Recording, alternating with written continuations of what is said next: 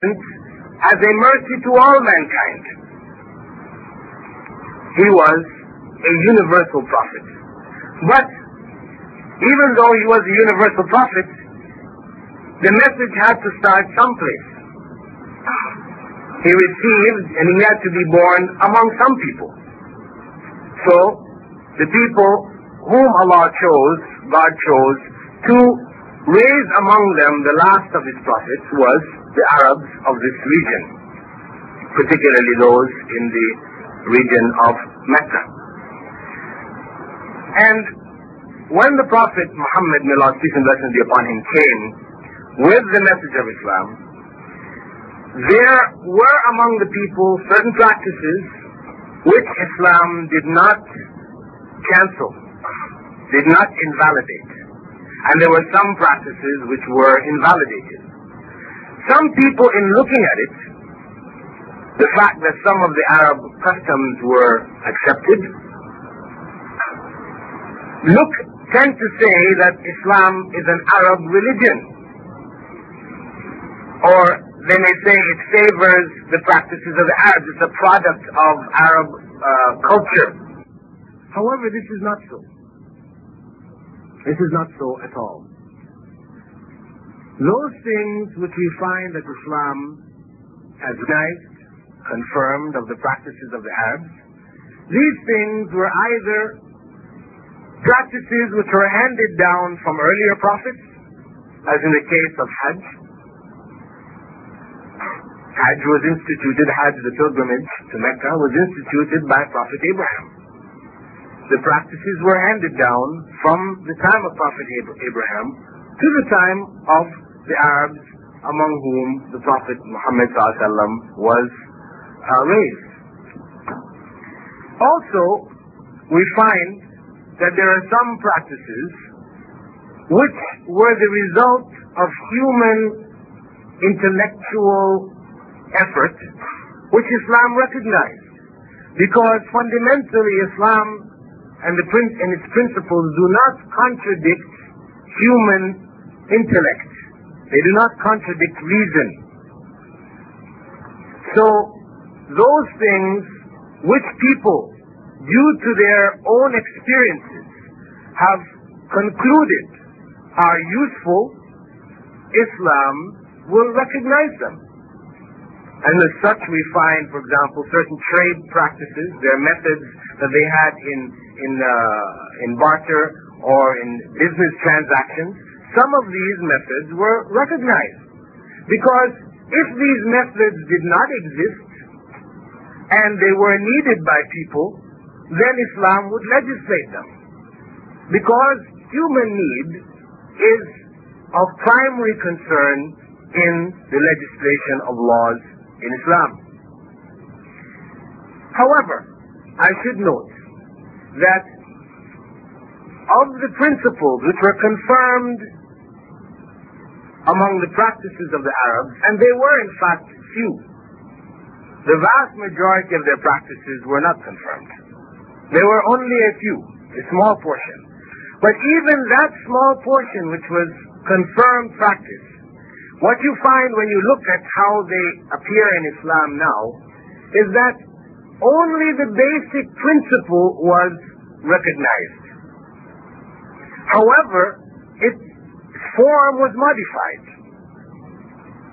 For example, in the case of marriage, they had a number of different ways in which they got married. What Islam did was it recognized one particular form which had in it some concern for the rights of women. It canceled all the other forms which had implied in it,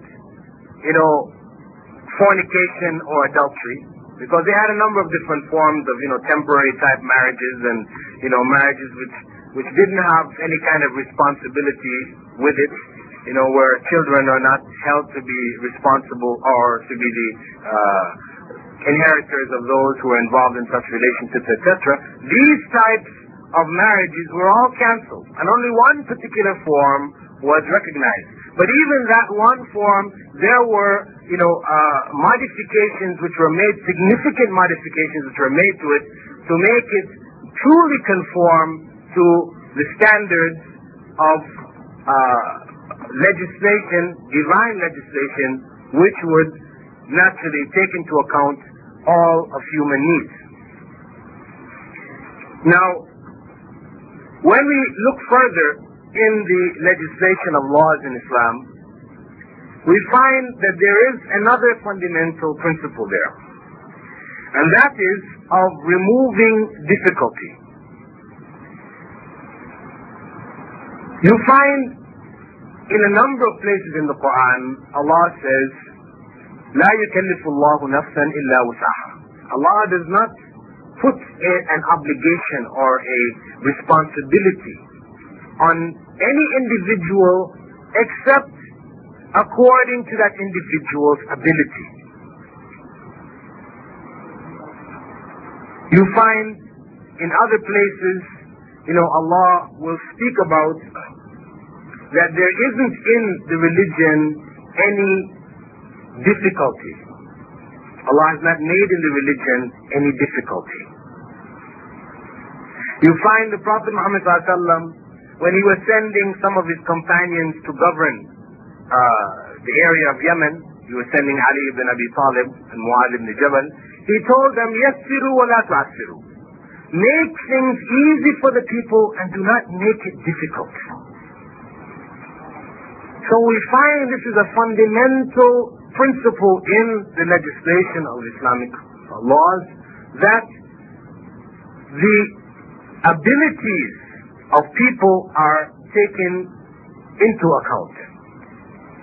And furthermore, what we find is that there is incorporated in the laws a concession which is given for times of extreme difficulty. In that, if one finds oneself in a situation where one's life or one's limb is threatened, then those things which are prohibited to you are temporarily allowed to you. For example, alcohol, I'm sure you all know, is something which is prohibited in Islam. However, if one finds oneself in a situation where one is starving to death, there is nothing to drink or eat, and death is on you, and all you can find in front of you is a bottle of alcohol, and of course it shouldn't have been your bottle of alcohol if you're a Muslim, right? I mean, we're talking about a situation where you might have been traveling with some non-Muslims, and your plane crashed or something like this, you're in the desert, and in searching for something you found in the suitcase of the non-Muslim a bottle of alcohol. I mean, you are not supposed to be carrying it yourself, right? So if you found this situation, you found this bottle of alcohol, you're starving to death. Islam allows you to drink what is necessary to keep yourself alive. Even though the drinking of alcohol is prohibited, you are allowed to drink enough to stay alive. What you drink beyond that now becomes sin. There is a limit. It's not to say it's just open for you now, you're starving, you can do anything, you can drink the whole bottle. No. You only drink enough to stay alive. Anything beyond that now is considered sinful. But this condition is included in all of the Islamic laws, where the harm which was in the prohibited practice or the prohibited food or drink is limited to yourself. In these circumstances you are allowed to do it. However, if the harm goes beyond you, as in the case just this last week there was an article in the newspaper wherein a woman was being tried for murder. She was videotaped having tied two young men to a tree. These boys were like 15 or 17 years old. They were tied to a tree. She took a gun and shot them in the head. This was on videotape. Now, she claimed that she killed them to live. This was her defense. I killed them to live. Because the person who was videotaping this had threatened, she claimed, to kill her. She feared that he would kill her if she didn't kill them. So she killed them to live. In Islamic law, this is not acceptable. This is not a defense. Because the forbidden act now is going beyond yourself.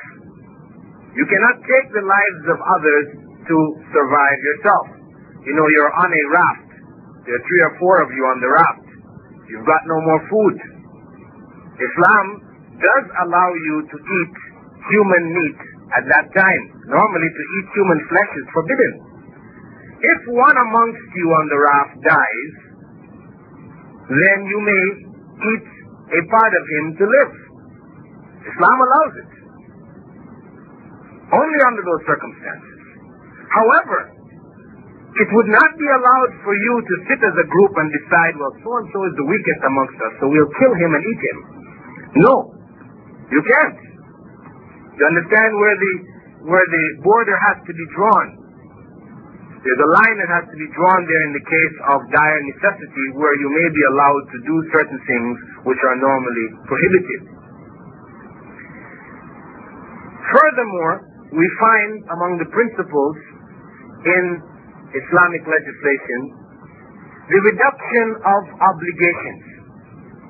Because if we look at the things which are prohibited in Islam in comparison to the things which are allowed, the things which are allowed are many.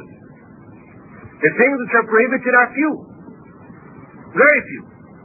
And when you look again in the Quran, the final revelation of God to man, we see in it, when Allah is talking about the prohibited things, He will list them by name. Different foods, animals which are killed, by illegal means, which die of themselves, so and so and so. And then after that, Allah will say, and everything else beyond that is allowed to you. You'll find when Allah is permitting things, it is permitted in a general sense. Because there's so much. But the prohibited things are specifically listed.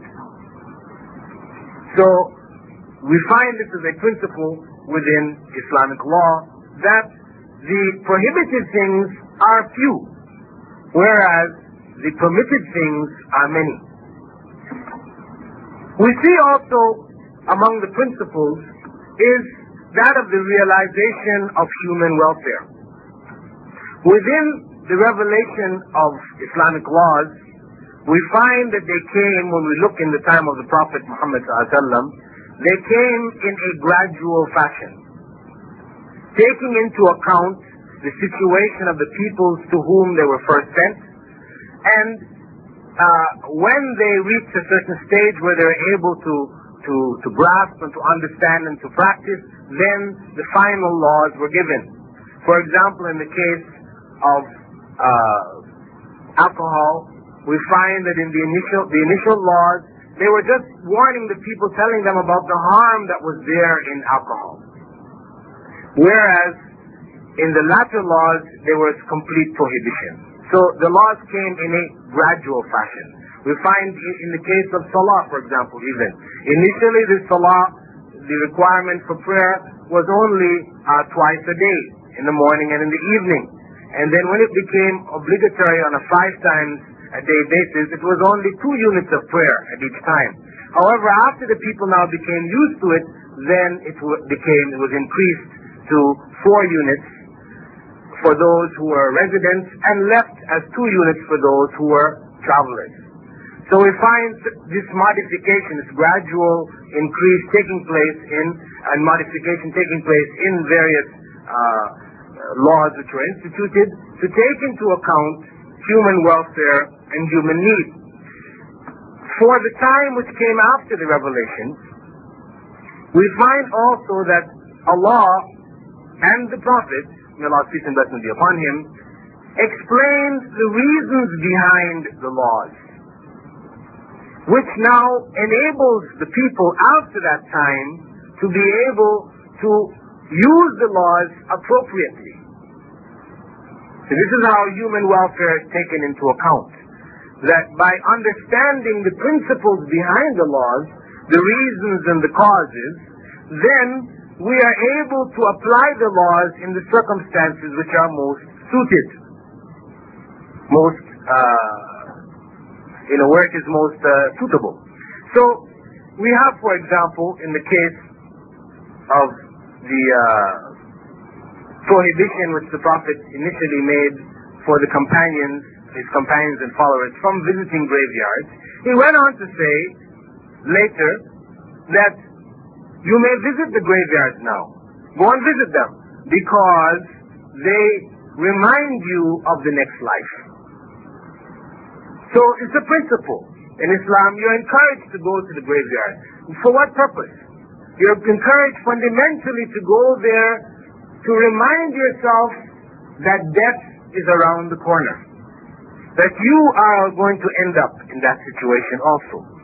And that you should try to make the best of what time you have in this life to prepare for your death.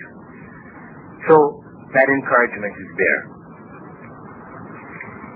We also find among the basic principles of Islamic law is that of the establishment of universal justice.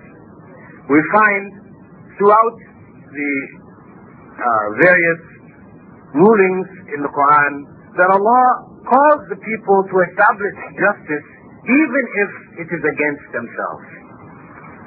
Fulfill your commandments, your trusts. These commandments are throughout the Quran. We find an example in the time of the Prophet Muhammad ﷺ where a woman from a tribe, which was a powerful tribe known as Al-Makhzum, this woman stole and she was caught. She was brought before the Prophet Muhammad ﷺ and she admitted that she had stolen. Now, the tribe feared that the Prophet, may Allah's peace and blessings be upon him, would apply the law, which was the amputation of her hand. And they didn't want it applied because they felt it would be a shame on the tribe. So they went to one of the companions of the Prophet who they knew was beloved to him. He really liked him. His name was Usama ibn Zayd. And he was the son of a slave, a former slave, whom the Prophet ﷺ at one point had adopted. Now, they went to Usama and asked him to intercede on their behalf, to talk to the Prophet Muhammad ﷺ, to try and get him not to apply the law on this woman. So he went and spoke to the Prophet Muhammad ﷺ. When he did so, the Prophet Muhammad ﷺ became very angry. And he asked him, do you dare to intercede in the fixed punishments that Allah has set? Then he called the people together and he said to them that the people before you, the previous nations, were destroyed because when the wealthy, the powerful among them stole, they did not apply the laws to them. But when the weak and the poor among them stole, then they applied the law fully. He went on to say after that, if my own daughter Fatima stole, I would not hesitate to cut off her hand. So he emphasized to the people that justice is not something which is for certain segments of the society and not for others. It is universal. And this you find, again, throughout the principles of Islam. Among those principles, there is a point I should have mentioned in relationship to realization of human welfare. And this one is related to a question which is usually raised in most lectures concerning Islam, and that is concerning plural marriage, or what is called polygamy in Islam. As I mentioned before, Islam recognized certain forms of marriage. Right? And this one, the form which was recognized included this practice of multiple marriage, wherein a man may have more than one wife. This form was not introduced by Islam. It existed amongst the Arabs, and Islam recognized it, but limited it. I mean, before it was unlimited. A man could marry how many wives he wanted. However, when Islam came, it was limited to the number that Jacob had, which was 4. Now, some people may argue that a woman is harmed by a man taking another wife. It is something psychologically, emotionally painful to her. So why is it Islam will institute something which will bring about harm to this woman? Now, what we mentioned as the principle of realization of human welfare, this principle recognizes certain facts. That the number of women in society is greater than the number of men, for a variety of different reasons. And these women need to have relationships with men because it is a part of their nature. And the only way that the society can remain just and pure is that this relationship be confined to marriage. Now, if one restricts the relationship to monogamy, then it means that there will be a segment of women in the society who cannot get husbands. And they will be forced to enter into what we call illicit relationships with men, as girlfriends, as mistresses, call girls as prostitutes, etc., etc. This is what they will be forced into. So Islam, recognizing the need of the society as a whole, human welfare, it then said, in spite of the fact that there is some harm to that individual woman, if we do not allow plural marriage, then the harm to the society as a whole will be greater. So where there is a greater harm and a lesser harm, Islam will prefer to allow the lesser harm to prevent a greater harm. So as Islam confirmed the principle of plural marriage, to prevent the greater harm which would happen to the society, in spite of the lesser harm which happens to the individual woman. This basically summarizes the position of Islamic law in terms of human welfare, reformation of society as opposed to destruction and rebuilding, as well as the obligations which exist in Islam. It should also be noted that all of the principles which have been commanded by God, or things which have been prohibited by God, these have all been commanded and prohibited for man's benefit. There is nothing in Islam which we are commanded to do which is not beneficial for us. And there is nothing in Islam which we are prohibited from doing which is not harmful to us. The laws have human society's benefit in mind. God knows what is good for us and what is not good for us. If it were left up to us to determine what is good for us and what is not good for us, then we will set up laws which will favor some people over others. This is something we see in the case of human laws. Every new government that comes in, it cancels some of the laws of the previous government and puts in new laws.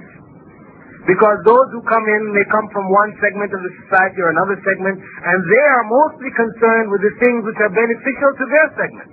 So there is this constant struggle which is taking place of replacement of laws with new laws and so on and so forth.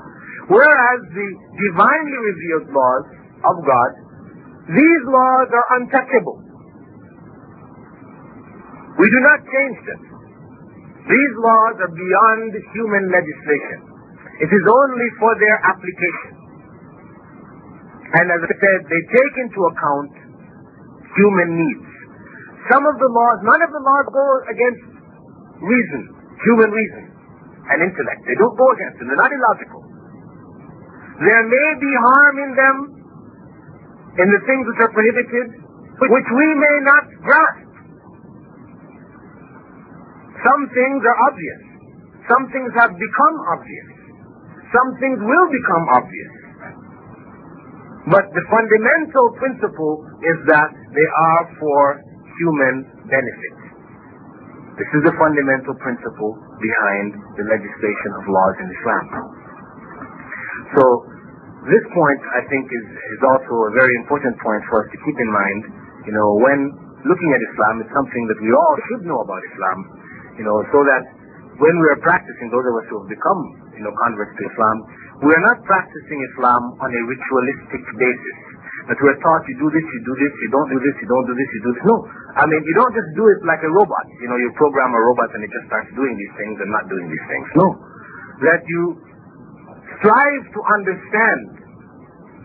Because in understanding, then what you have to do has meaning.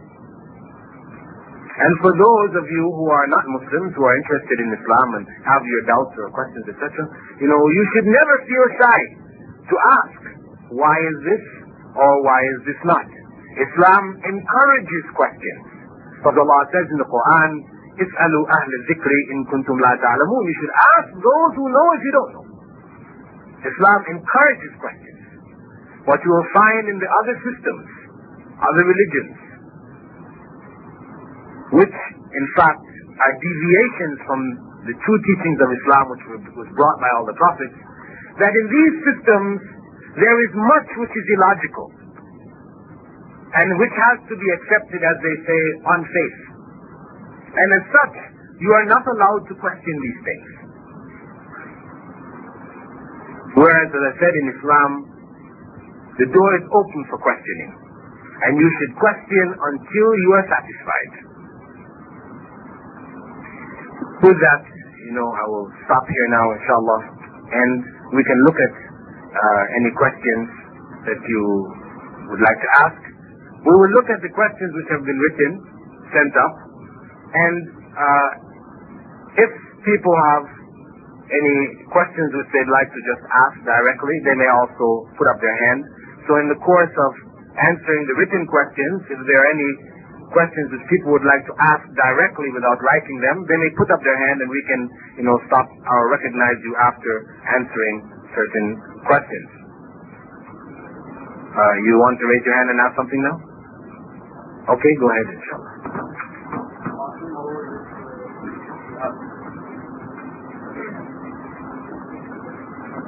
You're asking about jihad.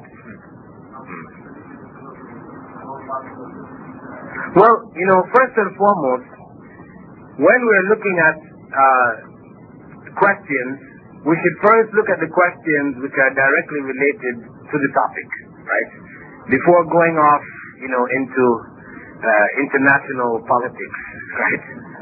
The basic topics. And of course, we cannot deny international politics and look at it as something separate from Islam. Of course not. International politics has its place in Islam. There are principles, these same principles which I outlined, these principles are also to be applied when looking at international politics. However, we'll try to begin the questions with those things that are more directly related to what we spoke about, and then inshallah we can, go on to the things which are more distant. Okay? So I'm not saying we're not answering your question, but we'll tackle it a little later. Okay? Inshallah.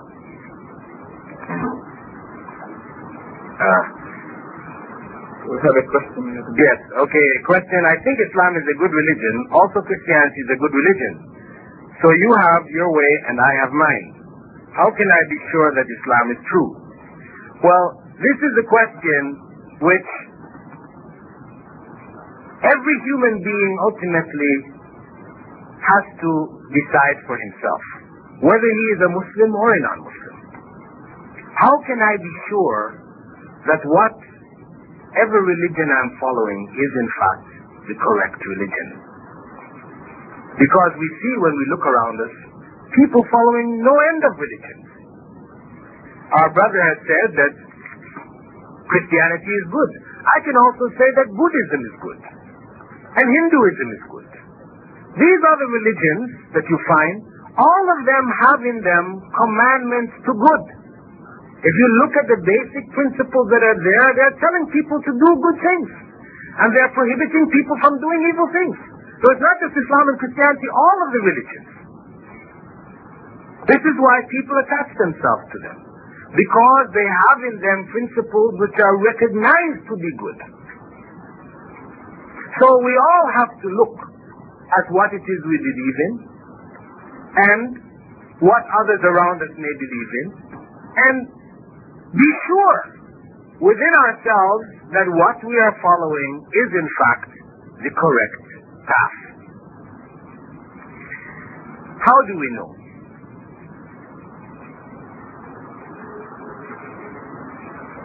The way in which we can determine is actually quite simple.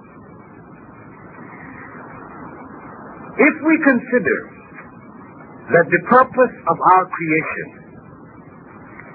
is the worship of God, and this is something which we find in all the religions, there's worship of God involved.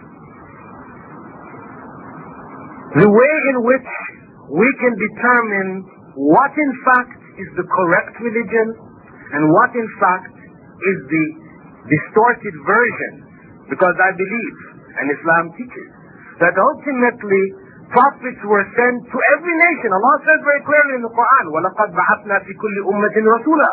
We sent to every nation on earth a messenger of God. أَنْ يَعْبُدُوا اللَّهَ وَاجْتَنِبُوا الطَّاغُوتَ, calling the people to worship God alone and to avoid the worship of false gods. This is a fact. So, what Islam proposes is that basic message that I mentioned, which was shared by all the prophets, that we should worship God alone and not worship false gods. This is the criterion by which we may determine the true religion and the false religion. In the true religion, only God alone is worshipped. In the false religion, God's creation is worshipped. This is the way we can determine. This is the factor which is shared by all false religions. All false deviant religions worship God through His creation. They believe they're worshiping God, but in fact they're worshiping God's creation. They have rationalized it in a variety of different ways, because the human mind is capable of giving all kinds of explanation and rationale for what they're doing. But the fact is that they're worshiping God's creation. Only in Islam will you find that God alone is worshipped, and not in any way through His creation. It is totally prohibited to pray to other than God in Islam. Praying to other than God is called shirk, and this takes you outside of Islam. If we go to Christianity and you ask, why are you as a Christian worshipping Jesus, a man? The Christian will tell you, those who have rationalized it, will tell you, I'm not worshipping Jesus the man, but God who became Jesus the man. But what is the fact? The fact is you're worshipping Jesus the man. You have rationalized it to say God became Jesus the man, but still it is the man that you're worshipping. And this is why even in Christianity you have, different sects and things which you argue about, was Jesus all God, or was He part God, part man, or which part of Him was God and which part was man? It becomes a big problem for the philosophers of Christianity. Whereas in Islam it's just God. When we go to Hinduism, Buddhism, And you ask the people, why are you worshipping this statue? The statue which you bought from the corner store. They will tell you, listen, those that are more intellectual amongst them, they will tell you, listen, we are not worshipping this statue that you see. We are worshipping God who is ever present, everywhere, who is present within the statue. That's who we're worshipping, not the statue, not the physical thing. We know we can break it and all these things, we can make another one. But we're not worshipping the statue. It is God who is present within the statue. So here, rationale has been given to they believe they're worshipping God. But the fact is that they're bowing down and performing acts of worship before a statue. So when you go through all of the other religions, you will find that this same principle exists. So if one wants to determine what is the true religion, as I said, it will be the religion wherein only God alone is worshipped. The false religion will be one in which God's creation is worshipped, but in the name of God. They will worship it in the name of God, but it will not be God. This is our basic, simple principle. If applied, we can determine true religion. And this is something which is applicable even to Muslims, because the process, as Islam has spread to various places on the earth, we find that people have, in coming into Islam, brought with them some of their cultural practices. And some of them have been influenced by the peoples around them. And so we find in time that they have incorporated some principles which go against the fundamental principles of Islam. So you may find in different parts of the Muslim world people who are praying to Muhammad. May Allah's peace and blessings be upon him. But it is prohibited in Islam. So if a person, for example, accepts Islam in that area, he may be taught to pray to Prophet Muhammad sallallahu alaihi wasallam. But this is deviation. This is shirk. This is actually not Islam. They have to use this criterion to distinguish between those people who are in fact practicing Islam as it was revealed, and those people who are practicing cultural traditions which in fact have nothing to do with Islam. Question, why is alcohol prohibited in Islam? Now, the Prophet Muhammad ﷺ has said, Al-Khamru Ummul Khaba'is, that alcohol is the mother of filth, corruption. This is telling us fundamentally why it is prohibited. Because it produces corruption in the society. When we look at the crimes which are committed, we find that people oftentimes commit these crimes in states of intoxication. People get intoxicated to loosen themselves up. I know before Islam, when we used to go to parties, everybody would feel they had to have some drink so that they could get loose. In other words, what happens is that you now have the courage to do things that you wouldn't do if you weren't intoxicated. And this is why you find many of the grossest of the crimes, these are committed under times of intoxication. We find, for example, where people are involved in car accidents.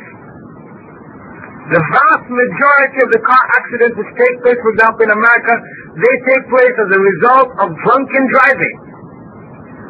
How many people are maimed and killed on the roads because of drunken driving? So we see that there is harm to the society as a whole. Also, people who drink, a lot, we find the medical profession have shown what happens to their liver. They get cirrhosis of the liver. They can affect their brain. It affects their physical systems. It breaks it down. It is physically harmful. I know some people will say, I only drink a little bit. I never get drunk.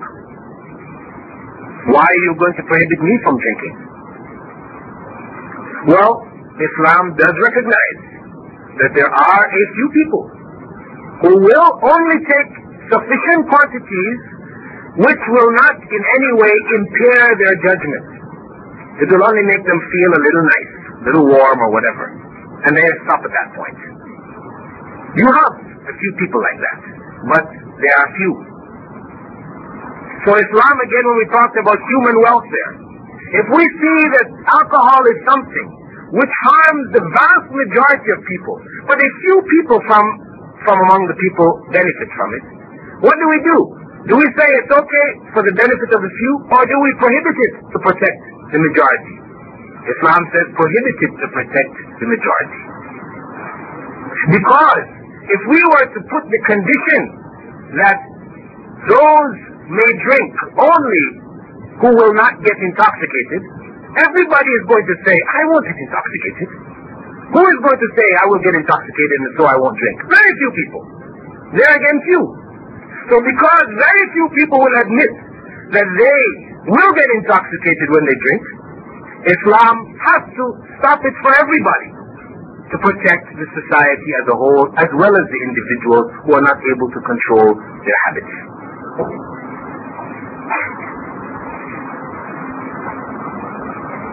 Question. I am a converted Muslim. My family is not. What should I do? Well, it is your duty to call them to Islam. Allah has blessed you with guidance in your life. It is your duty to pass that guidance on to others in the hope that Allah will also guide them. So it is an obligation on you to call them to Islam. If your wife is a Christian, you are allowed to remain married to her, because Islam allows a Muslim male to marry a Christian or Jewish female. If he is Buddhist or Hindu, then the marriage is dissolved, unless he accepts Islam. But in the case of a Christian or a Jew, the marriage can continue. But of course, as a Muslim, you are obliged to set down certain principles in your household. And this is why Islam allows the male to remain married to the female. But if a female accepts Islam, then she cannot remain married to a male Christian or a Jew. Why? Because the male lays down the law in the home. So if she accepts Islam and he says, I want you to cook me some pork, go down the store, buy me some alcohol, I want to have a party, I want to dance with this man's wife, and I want him to dance with you. You know, the woman, she is obliged to do what he wants her to do. So she will be forced to do many crimes against Islam, against herself and against Islam. Whereas, as a Muslim, male, whatever laws are laid down in the home, that's for the benefit of the home. If he says no alcohol in the home, that's to help the home. It's to protect the home. If he says, no parties, if we have parties, it's limited scale. You can invite your female friends over, you have a female party, but getting up and dancing and me with another man's wife, and you go dancing with another man, no, none of this. Because why? Because this leads to corruption. So these types of things, you tell your wife, listen, you have to now, you're my wife now, you're Christian, I'm not going to force you to be Muslim, but no more miniskirts. You can't go out, with your body half exposed. No, this is for her benefit. But the non-Muslim man, he's going to be telling the Muslim woman, no, I want this long dress. This is covering yourself up. No, I want to be proud of you. So I want you to wear this short dress exposing yourself. So she is now being forced to do things which are in fact harmful. So Islam allows that male to continue to be married to a female who is a Christian, and he is still encouraged to lay down the law within the home and to continue to encourage her to come to Islam. But he doesn't have to force her. But if he finds that, she in fact is not complying with what he has, set down in the home, and he is undermining Islam in the home. For example, he wants to raise his children as Muslims, and she wants to take them to the church and, to continue to try to keep them involved in Christianity. He may be obliged then to dissolve the marriage, because the marriage should be Islamic fundamentally. Even though she may not be a Muslim, the fundamental principles involved in the marriage should be Islamic. And the children should be raised as Muslims. So I would say that that person is encouraged, obliged to call the rest of his family to Islam. If it involves his wife, he may continue to be married to her if she's not a Muslim, if she's Christian or Jew. His parents, he should encourage them, but of course he should also take into account, their age and the attitudes of the elders to the youngers. So he should not try to push Islam down their throats. He should try to introduce it gradually, with reason. He should also show it in his behavior.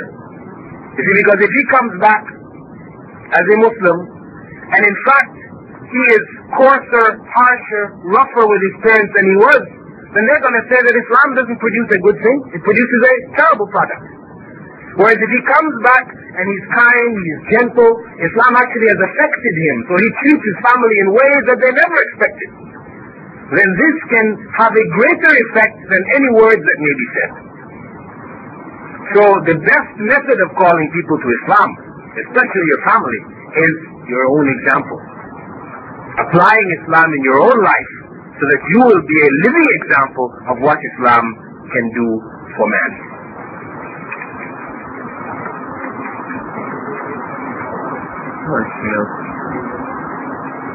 Question, why females in Islam are told to be covered and not males? This question is not quite true. Males are told to be covered too. I mean, men are not told to be said it's okay to walk around naked. No. They're told to be covered too. But it's only that, you see, there is a difference in the physical makeup of the male and the female. So the part that is required of the male to cover is not the same as that of the female. Because if you're going to say it's the same for the male and the female, then you're implying that physically speaking they're the same. When in fact they are not. So Islam takes into account that the woman has more attractive parts than the man. So more is required to be covered. But the man is also required to be covered. And this is a principle which actually a lot of people are not clear on, because emphasis is not placed on it. In the case, for example, of males, what is required for them to cover is between the navel and the knee. Between the navel and the knee. Specifically the area of the private parts. Now, covering in Islam means not merely having material over this area. It means covering in such a way that this area is not described. Because if the covering is thin and you can see what's under in the area, then it's prohibited. It's not considered to be covering. And if the covering is tight, where you're wearing tight pants, tight jeans or whatever, so when you stand up, everybody can see your privates. When you turn around, they can see you're behind, etc. This is not considered covering in Islam. This is prohibited. Prayer in this kind of dress is not accepted, because it is a requirement for prayer in Islam that your privates be covered. So if you're going to wear pants which are in any way tight wherein they will expose your privates, then you are obliged to wear a top which comes down and covers that area.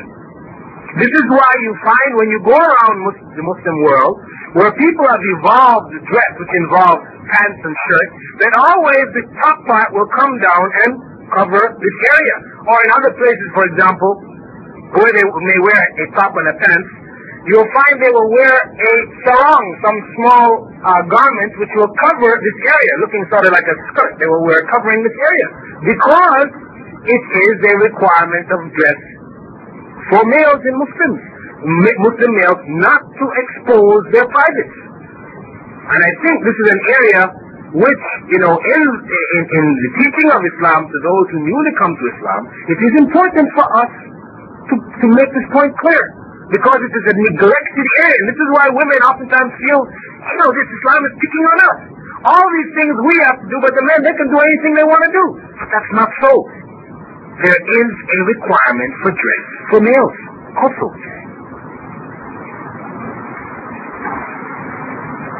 Oh, let me just add that, the area, of course, for females, most people can understand why they need to cover from the shoulder down, right?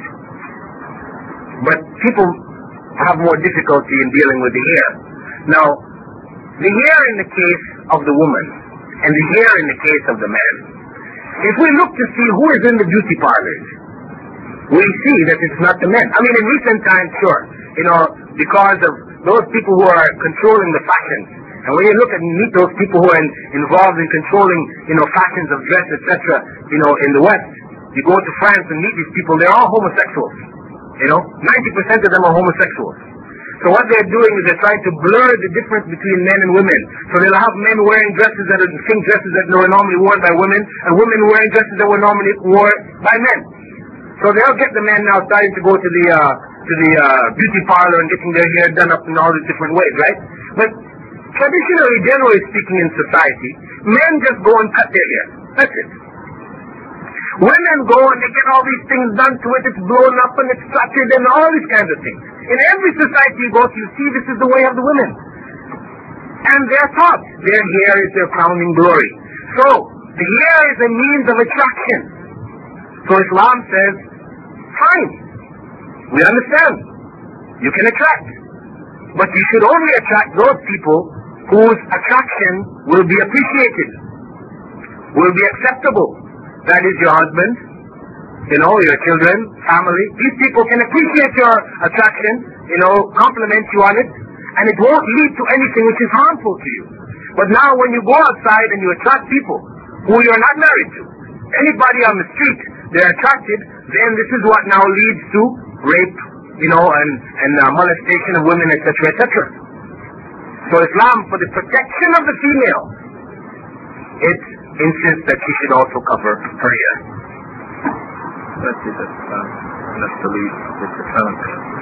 Question: why is it that Islam, or the Islamic religion, does not believe Jesus is the Son of God? What was it? Which was written in the book. Which was written in the book. The term Son of God has been used throughout the Bible in reference to most of the other prophets. In fact, Jesus even taught, as it's recorded in the Bible, the followers to pray, Our Father. This is how it is recorded. Our Father. In other words, we are all sons. So the question of son, in the Hebrew language, in the Semitic language, indicated closeness to God and not begotten in that sense. The word begotten has been added to the Bible. Modern biblical scholars have pointed out that this term begotten is an inclusion. It was not in the original text. So in fact, the teachings of Jesus was not that he was the Son of God. He made it clear that the Father, God, was greater than he was. And he, in his own practice, worshipped God.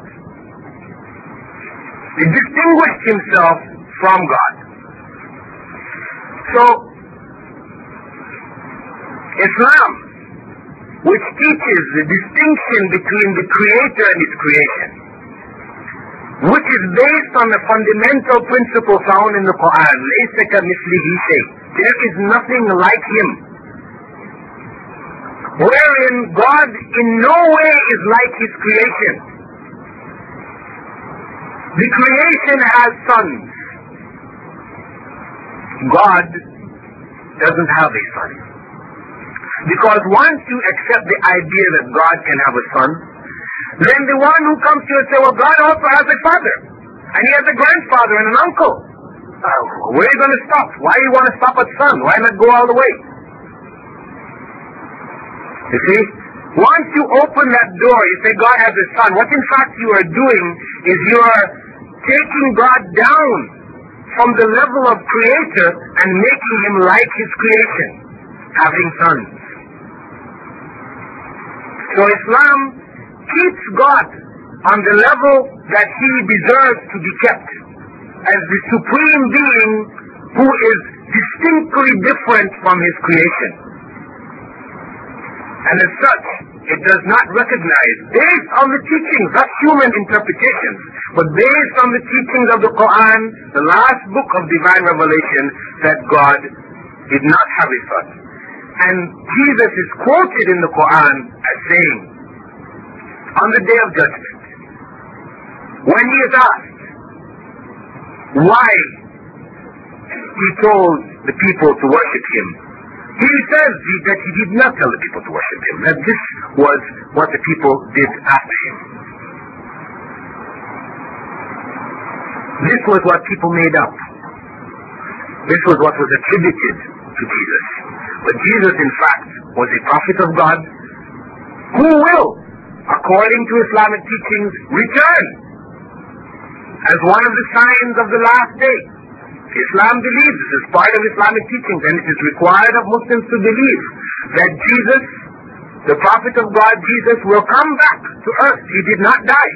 He will come back to earth as one of the signs of the last day. He will live out his life on the earth, marry, have children, and die on the earth.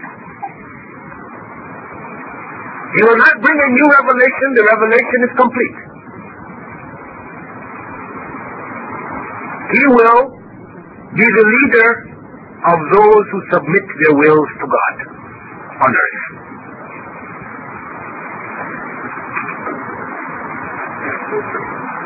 What are the criteria?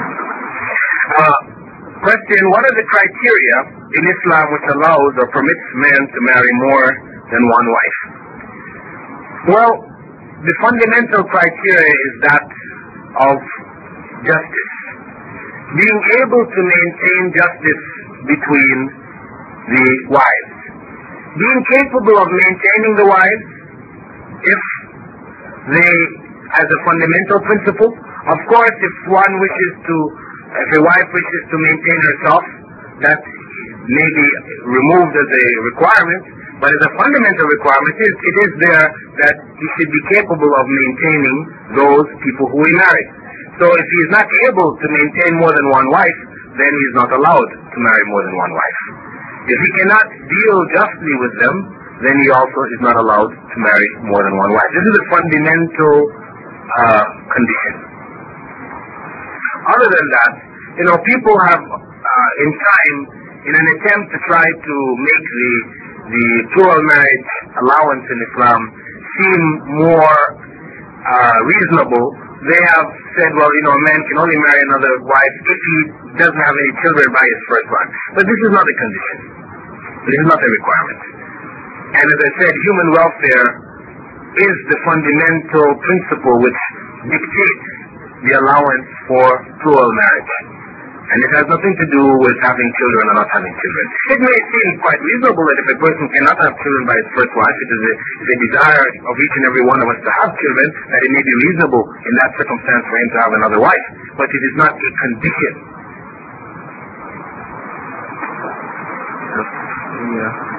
Could you please elaborate on the adoption, just in case people would think it's permitted? The question or request to elaborate briefly on the principle of adoption in Islam, because I mentioned to you in the case of Usama ibn Zayd that his father was formerly an adopted son of the Prophet Muhammad ﷺ. So just in case you might think that Islam allows adoption, that in the initial stages adoption was allowed because it was a practice which existed amongst the Arabs, adoption. And Islam allowed it in the initial stages. But later, after the Islamic society was established and principles of inheritance and laws, etc., came into play, then the adoption, which involved the changing of the names of the people involved, was prohibited. That is, if by adoption you mean taking a child and raising that child and looking after the child, Islam confirms that. But if by adoption you mean taking a child and giving that child your name, Islam prohibits that. Because that child is not your child. The child retains its own name, just as when you marry, you do not change the name of your wife. In Islam, when you marry, your wife keeps her own name, because that name that she has indicates her family. When you marry her, does she become related to you in any way genealogically? She is a part of your cousin or your... No, she does not become a part of your family in that sense. She becomes a part of your family only to the degree that she is your wife. But if your family breaks up, if you divorce, she is not a related member of your family, no. So Islam does not allow the woman, when she marries, to change her name to the name of the husband. This practice came from Roman law. Among the Romans, all of their property was given their name. And the wife was considered a part of their property. So when they married, they gave her the name. Because the man had the free will to do anything he wanted with his wife. He wanted to kill her, maim her, do anything he could do it. Because it was his property. Where in Islam, your wife is not considered your property. She is another individual human being who belongs to another family with whom you are cooperating in marriage. There are laws, you cannot do what you feel to do. There are laws which govern that relationship. And as such, she retains her own name. Similarly, you may take any child or any person, raise them in your family, look after them, do all the good you want for them. Even prescribe in your will a portion of your inheritance for them. You can do all that. But you may not change their name to your name. So that is what is prohibited. So that much of adoption is prohibited. But adoption in the sense of looking after somebody, that is confirmed by Islamic law.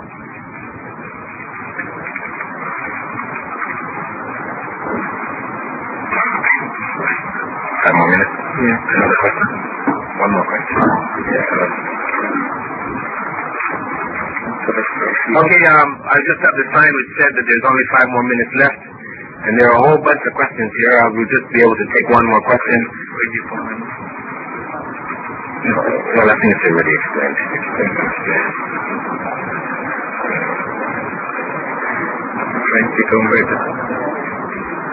Okay.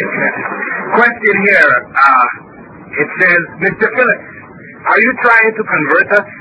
Thank you. It is not possible for me to convert anybody. You may convert yourself.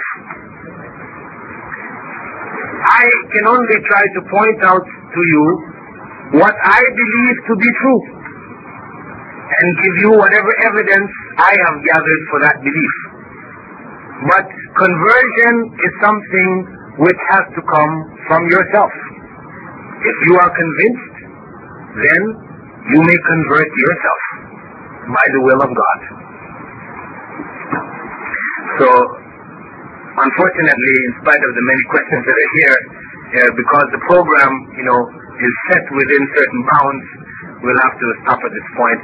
And I thank you for listening patiently and hope that whatever I've said has been of some benefit to you, and I ask you to remember me in your prayers. Thank you. Assalamu alaikum wa rahmatullahi wa barakatuh. Thank you very much, Brother Phillips, for the great talk. Now let's Ahmad Santam Sahab, please come over.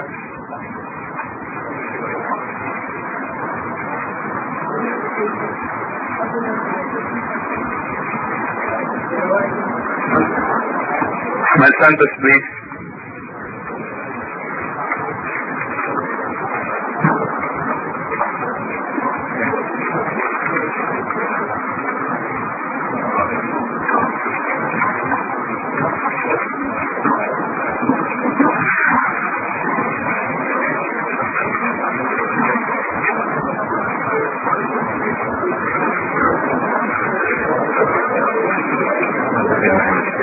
again. Bismillah ar-Rahman ar-Rahim. Alhamdulillah Rabbil Alameen. In the name of Allah, most gracious, most merciful. Praises be to Allah, the Creator and the Sustainer of the world. I testify that there is no God but Allah, the Almighty One, and the Prophet Muhammad is the last messenger, and all the prophets peace be upon them all. My brethren in faith and in humanity, Assalamu alaikum wa rahmatullahi wa barakatuh. Alhamdulillah Rabbil Alameen. He made it possible for us to have this occasion. We thank our brother Philip Bilal. He has given us inspirational encouragement and increase our knowledge in Islam. We in Jubail, brothers, we would like to ask Brother Philip Bilal, inshallah, to come also in Jubail to give us lecture. To all our brothers here in Islamic Propagation Center in Al-Kubar, headed by our energetic brother, Chairman, Brother Ahmad Al-Ahmad, and to all our brothers who heartily participated and rendered their efforts for the sake of our Creator, Allah subhanahu wa ta'ala. Inshallah, He will give you a great reward in this life and in the hereafter. Welcome to our brethren in humanity, sharing with us in today's program, and we are so grateful to Allah the Almighty. He gave us chance as a believer in His religion, Islam. It is our duty to convey His divine and last revelation in Islam, revealed to our Prophet Muhammad, peace be upon him, as a final revelation or final testament, in order to attain salvation, so that we may enter, inshallah, in His paradise. May Allah the Almighty enlighten your heart to be one of His servants, bowing in His will in Islam. As we Muslim believers in Islam, Allah the Almighty, our Creator, commanded us to convey to you His final revelation. He has told us, say, O people of the book, come to common terms as between us and you, that we worship none but God, that we associate no partners with Him, that we erect not from among ourselves lords and patrons other than God, Allah subhanahu wa ta'ala. This is how Allah, God Almighty, ordered us to convey His divine message to attain salvation. My brothers in humanity and in faith, this is the great message of Allah subhanahu wa ta'ala, calling our brothers, non-Muslim brothers, Christian brethren, that we should realize how God told us to convey the message. I would like to repeat what God has told us. O people of the book, who are those people of the book? They say, those who have been previous, created by Allah subhanahu wa ta'ala, among all the prophets. during the time. So, from Moses or Abraham, just upon about Jesus, they are all the people of the book, have been the first generation before us. So God telling us, "O people of the book, come to a common term between us and you." What is this common term? The common term what God is telling us here is we should worship none but God, Allah subhanahu wa ta'ala. This is the first message that we should think about. We should worship none but God. Brothers in humanity and in faith,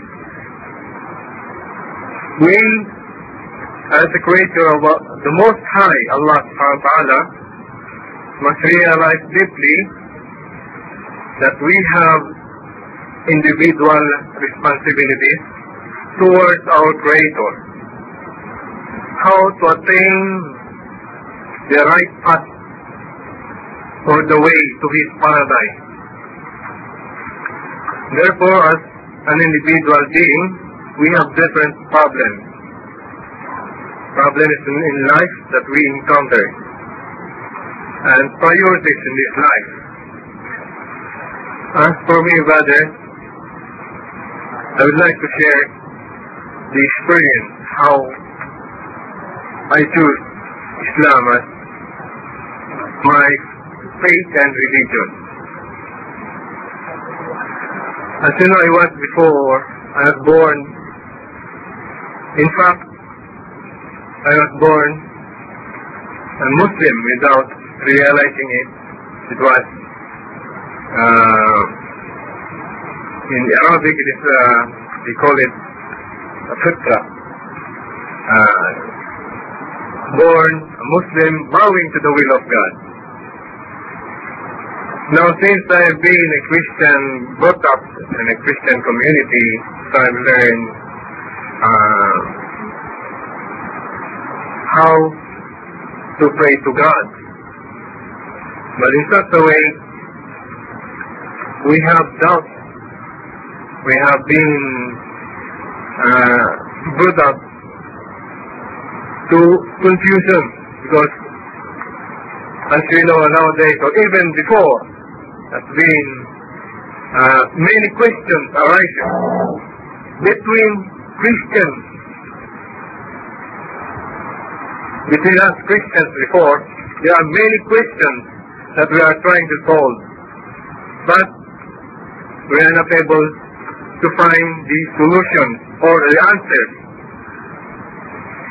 So, Alhamdulillah, you may ask, how my way to Islam? Why I embrace Islam and choosing Islam as the right path or the only way to salvation? First, to summarize, brothers, a few,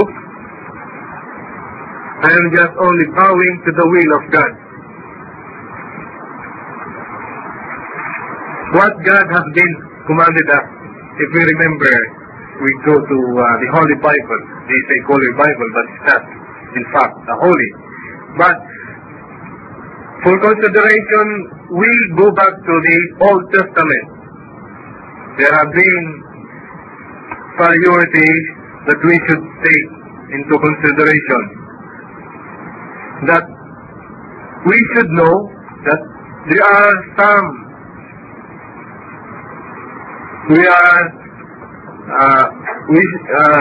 nowadays we are forgetting. We should go back to the previous revelation. What is the previous revelation revealed by God? First 10 commandments. If we remember, what is the first commandment of Allah subhanahu wa ta'ala? Is that thou shalt not adore any other God, nor images among His creation. So this is very clear that in order to bow to the will of God, to the will of our Creator, we must first follow the first commandment. If not, then we are on the right path. Because that's why God has put this is the priority, the number one. Thou shalt not adore any other God. So if we think in this way, we will come to the Islamic point of view that God has revealed, completed His mission in Islam. He says, Qul, say,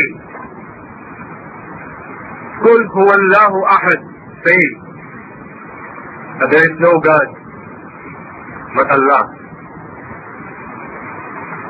The only one, Allah. There is no like unto Him. This is clear, confirming the Holy Quran. Now, if you take into consideration, you analyze, there are confirmation now, and these two facts. So, this is my first thing that I have taught before. So, since I've been searching the true guidance of our Creator, I'm aware of the way of life. Now, way of life is what I'm telling you is that how to follow the will of God, how we should act in order to follow the commandments of God. I remember, brothers, let me quote a part of the verse of the Bible stated by Jesus Isa alayhi salam, peace be upon Him. Seek ye first the kingdom of God. So, it's clear now in the Bible that Christian brethren are now ordered to seek the kingdom of God.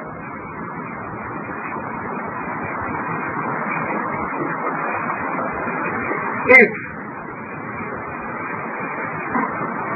Christianity has been told by Isa alayhi salam and Jesus Christ that this religion or the kingdom of God belongs to Christianity, then this verse has been told by Isa alayhi salam. So he himself, many biblical studies, in order to get and to make sure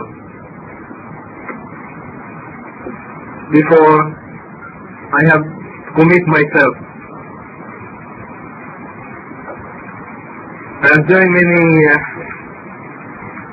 fellowships to gather more information to find the truth about the religion and to know more about God. Who is the real God? Alhamdulillah, God, Allah subhanahu wa ta'ala, giving me a chance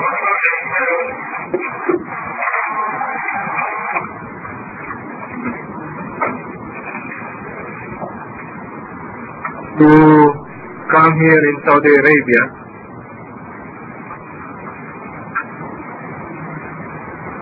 That I have find the answer of my question, and luckily which I had never found the answer in Philippines before.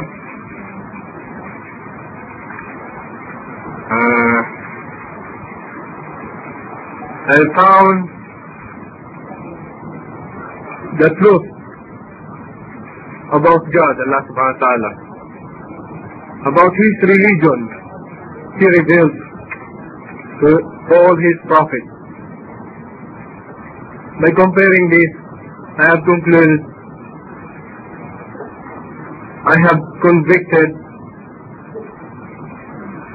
Islam was the first, the last,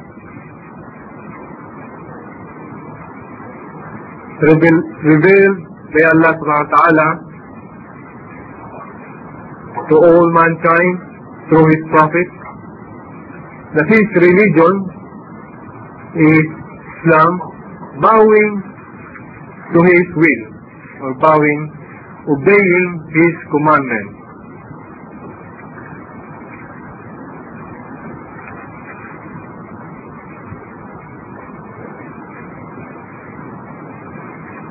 And brothers who have come for today's program, I'd like to share this great feeling. It's not just a happiness, but